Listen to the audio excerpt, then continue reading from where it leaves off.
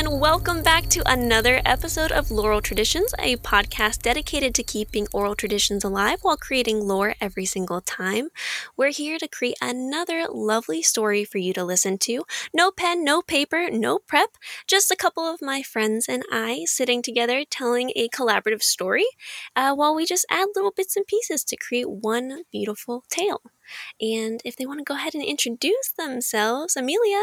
Hi, my name's Amelia, or Mills, pronouns she, they, and you can find me on the internet at Amelia Psalm. Love it. Howdy, I'm Monty. My pronouns are he, they, and you can find me also on the internet at doubtfire.official on all platforms. Hello. My name is Haley. My pronouns are she, her. And you can find me on TikTok at whipjack. Awesome. And you know me, I'm Saf. I go by she, her pronouns, and you can find me everywhere on or at a clerical error 748. We hope you enjoy listening to Home is a Feeling. So we start looking at charred earth, pieces of twigs, and what used to be the branches of trees lie on the ground, a shadow, a husk of what they once were. The air is hazy with smoke. It is thick in the lungs of our young protagonist, who looks up at the sky, an irradiated green and pink swirl, clouds of haze that mix in with the smoke. It is morning, though the sun is obscured by the layers and layers of ozone between what was once a fertile and green land and the sky above. This is not new. It has been like this as far as they can remember. And as they look at the earth, they dream of a world they had only seen in pictures. They get up and begin walking in search of water, food, something they do regularly, going further and further out in circles from the place that they call home. It's not much of a home. A home is more of an emotion than a place, but it is a shelter, and it has become more difficult as the years have gone by, or maybe months, or maybe weeks, to be able to keep themselves alive. Although there are no records that remain of how long it has been, legends speak of a time before the scorch, before this land was desolate and barren, and our young protagonist, though they often dream of this time, it's hard to say whether they truly believe it to be fact, or merely a fiction passed down by their ancestors. As they wander out each day, they see the small things that the earth still gives despite its ramshackled state. Small berries, little signs of life, as things continue on despite desolation, truly showing the hardiness of their people. It is not an easy life to live, and yet we continue to live it. This planet, what lies beyond, is a mystery. What matters to these people is what they can feel and what they know to be true. Today was a day like any other. Our protagonists, who like to call themselves Chip, set off to find the usual amenities that they had always searched for. But this time, the tiny lake that they had been used to going to had finally dried up. They knew that this was coming. They hated to think that it was coming, but still it came nevertheless. And Chip decided it was time to search for a new water source. Chip felt like they had seen most of their area, and on bad days, most of the planet. I mean, that couldn't be possible. Or maybe it could. That wasn't important. Anyways, Chip set off, and the landscape didn't change. And eventually they got so tired of searching, they sat down on a makeshift stool of sorts. which they jokingly like to call it since it really was just a couple rocks thrown together. But nevertheless, they made anything they touched into a little piece of home. After all, home was more of a feeling rather than a place, and, well, Chip liked to carry home with themselves. And they did. It had been a while since they had had any contact with anyone, even their ancestors. Well, that's why they like to call themselves Chip. Their parent used to call them Chip off the old block. But no one had really called them that in a while. And so, it was on this day where the sky was still green, and the acid torrential downpour could threaten at any moment, but that was a time for future Chip.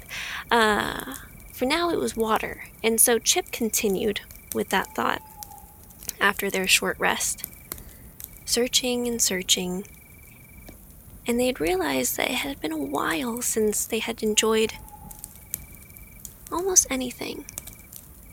And they thought, well, that's surely no way to build a home. And so Chip thought to themselves, how can I make this feeling of home a little bit happier? As Chip walked along, knowing not exactly where they were going besides this faint idea of a destination that they had never seen, they had never heard of, it's hard to have rumors or legends when you cannot remember the last time you spoke to another person. But as they walked along dreaming, thinking to themselves about this idea of home, about love, about enjoyment, about living instead of just endlessly, tirelessly surviving, they remembered old whisperings about house guests, about hosting, about making your space and your home other people's home. And if home is not a place, if home is a feeling, if home is in you and in everything you touch, well, then surely anywhere can be home and anybody can be a house guest. Surely the things that fly ahead that you really hope don't get too close could be a house guest. The little things crawling along the paths could be a house guest. If you just invite them in, if you accept that you are in their home, they are in yours, if you dance just a little bit along the path, you're all going to the same place, aren't you? Why isn't that home? And just as Chip was having that thought, they heard a crack, as if a branch was being stepped on, something that generally you would just write off as the ambient sounds of the outdoors, though this forest, or what used to be a forest, was sparse compared to what it might have once been. And so Chip turned, knowing that there were many dangerous things that lurked, and it was always better to have eyes on something before it had eyes on you. And they saw, well, I wouldn't call it a bunny, but I would think that would be the closest thing that you might attribute to this creature. It is something small with dense fur, generally skittish and scared, and it too froze, looking at Chip, both of them unaware of what to do in this moment, having each been caught by the other. And Chip remembered how desperately they wanted to have a home, and maybe this creature alone had the same thought. So they gently took one step forward, waited, and then another, and the creature stood there frozen, maybe out of curiosity, maybe fear, maybe Chip was wrong and it hadn't actually noticed them. But slowly they began to approach and crouch down as it wait in the brush. Unbeknownst to Chip, this interaction did not go unobserved. Beyond Chip's own eyesight, far off into the desolate woods, clouded by the haze of the fallout of fire and ash. Other eyes were watching, curious at this interaction, perhaps the first of its kind amongst the wilds that lived within the wilds. These folk of somewhat humanoid comprehension as we understand it are capable of understanding and reaching out, but had been living in fear as we all do. Upon seeing this interaction, a spark was placed deep within the heart of this desolate planet, a spark of hope, perhaps, that there might be an extension, a hand reaching out to give comfort, and together to build a home.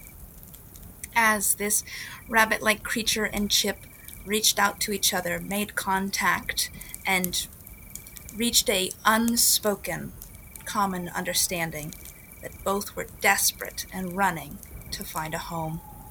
They found solace and continued along their path to search for clear water together, for a place that they could find safe enough to call a true home. Both Chip and the Knot Rabbit were both excited to be together in camaraderie. Of course, you can have a house guest and not fully trust them per se in one way or another. And so, as Chip led the way on this path, the Knot Rabbit would wait a few paces behind, and then catch up, and then a few paces behind, and then catch up. And over time, what seemed like hours, or maybe even a full day, the two bonded. In an unspoken sort of way. In the kind where you see the same person at the same place at the same time, but you never really say anything. At least that's what Chip's ancestors used to say. They didn't really understand what that meant, but they'd figured it must be true. Anyways, as Chip and the Knot Rabbit continued, it took a lot longer than they thought. Chip was more energetic now that they had found a lovely house guest. And they thought, I hope we find water soon. Because despite a home not being a place, this house could sure do a lot better with some water. And so, as the day came to a close, since the sun had long since gone out, Chip rounded a corner of a heaping pile of rock and sand to find the tiniest shimmer of water. Of course, to be a good host, the guests are served first. And Chip waited patiently for the not quite a rabbit, but not quite anything else either, to hop ahead this time and drink what it could from the small amount of water that was in this pile, these rocks sort of covering something, hard to say really. And by the time Chip approached themselves, well, there was hardly anything there at all. Desperate, sure that this is what that they were looking for. After all, the journey here felt so much better than the journey anywhere else. This had to have been something. Chip began to move rocks aside. Some of them were small enough to be casually tossed. Some had to be really pushed and dragged and took most of their strength, which is honestly a very limited resource in a place like this, until there was something made of these rocks underneath. A small structure, almost like a bucket built into the ground made of these rocks. And they could hear something far down below. And it sounded like water.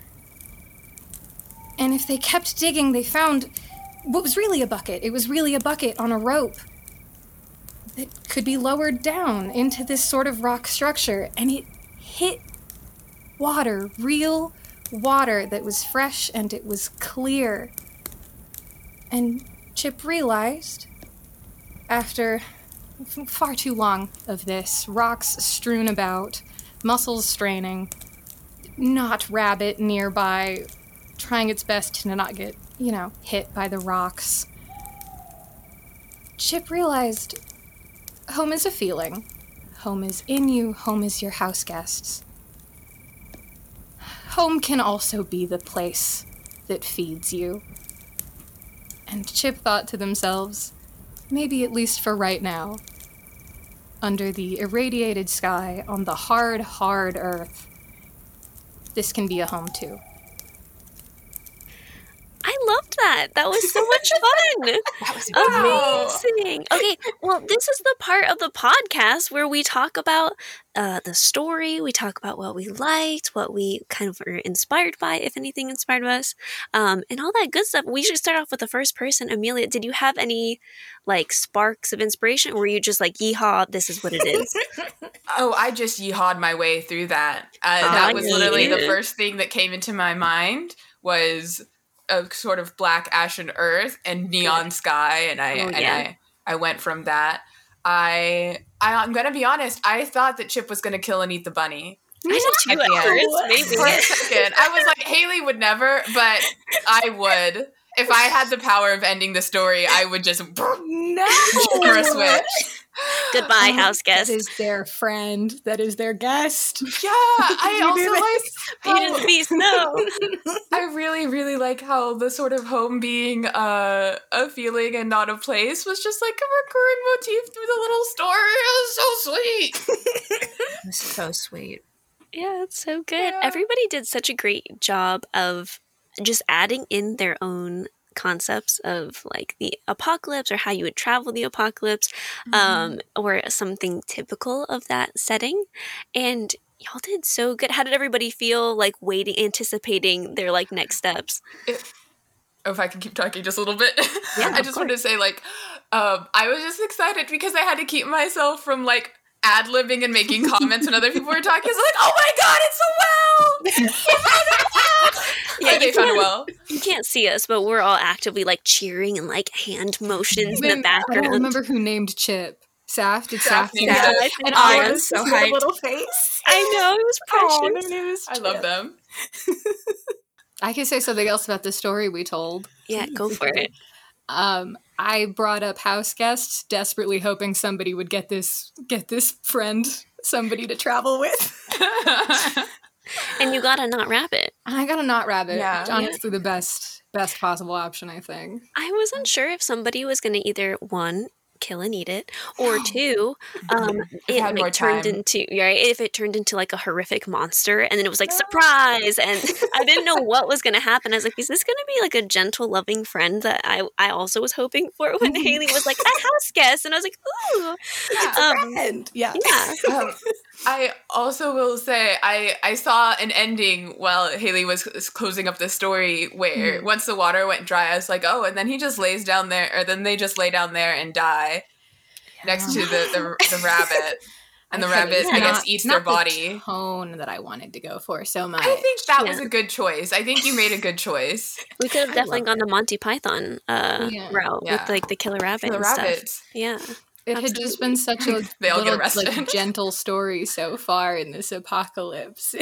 Yeah, shout out to us making the apocalypse a fun, gentle story. Yeah. It's such a kind of, harsh world, but beautiful. Monty's whole bit with the spark into the planet, Yeah. so realizing good. that there are still hands reaching out to each other. Absolute kudos. Hell yeah, It's dude. all about humanity, Beautiful. even though there's not humanity. You gotta see. Really brought the soul. see that. Yeah, absolutely. That was a wonderful narration. And you all did such a I was enthralled with everybody's it was a narration, but also introduced the thought process of Chip as well. And everybody meticulously caught on to that and added their version of that as well. And that made me so happy because everybody just was in sync on bringing back like the callbacks of house and home and having guests and whatnot. That's And what you that was get wonderful. that's what you get when you script these. This Oh, wasn't improv. absolutely. This is Yeah, already that's what pre-written. happens. It's meticulously We written have a whole out. writer's room. We sat down, we paid a guy. Yeah. This is our third draft. It's really weird though, because Write it. like all he gave was like a memo that said "get good scrub," and I was like, "Well, what am I supposed to do?"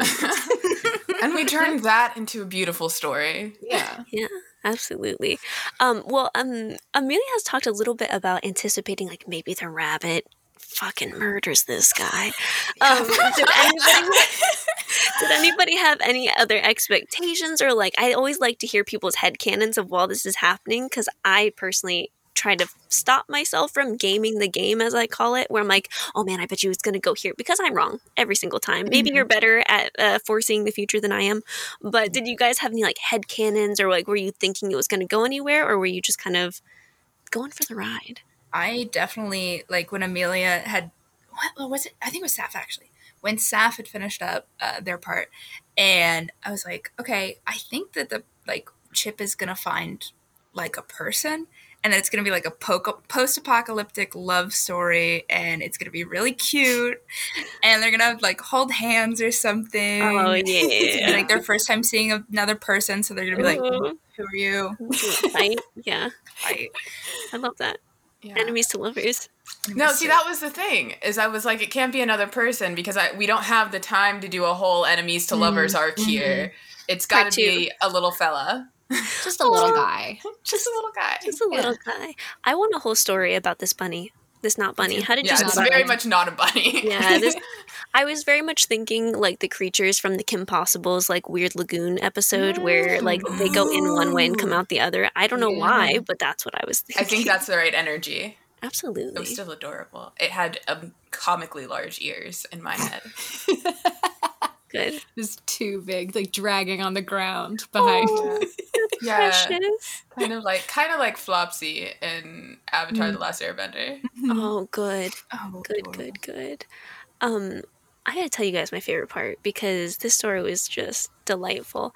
I was enthralled with Haley's interpretations of like house guests and home, just having a home, and that whole narration portion was so great.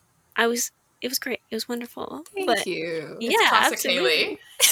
Classic Haley. I was like, yep, this is a Haley story. I love it. Amelia's done a whole D&D campaign. They know. I love it, and I love every moment of it. Wonderful. They just all have to be friends and little guys all living together on the planet, or what's the point? Correct. Literally, what's the point? This is the power of humanity, okay? If you're not just a little guy, what are you doing? Literally, what are you doing? Truly. Amazing. Did anybody have any like parts that stuck out to them, or anything that they were just like dazzled by? I say dazzled. It's the apocalypse. Yeah, the way it started, Amelia came in so Oh strong. yeah. I was Absolutely. staggered. Such beautiful imagery, which is Amelia's whole thing. It was just beautiful imagery and just came in Got so one strong trick. right off the bat. It's a good damn trick. It is. Absolutely. It just set such a tone and a vibe and a mood right away. Yeah, beautiful word loved it. pictures. Mm-hmm. I could see this world so vividly. I think that's sort of my overarching takeaway, was that everything was so beautifully described by all of us. Like, it was a gorgeous world, even though it was literally burning and on fire. It was everything, all the colors, all the textures, beautiful. Yeah, absolutely. I think that's something I was super impressed with, because we were talking about this a little, like in a very split second, but I have not really ever written or told an apocalyptic story at all. That's just not something I've ever ventured into. So as with many of these, I jokingly say I black out and hope to God that I remembered the right details and got the right ones in. And I'm like, well, that's the story we told.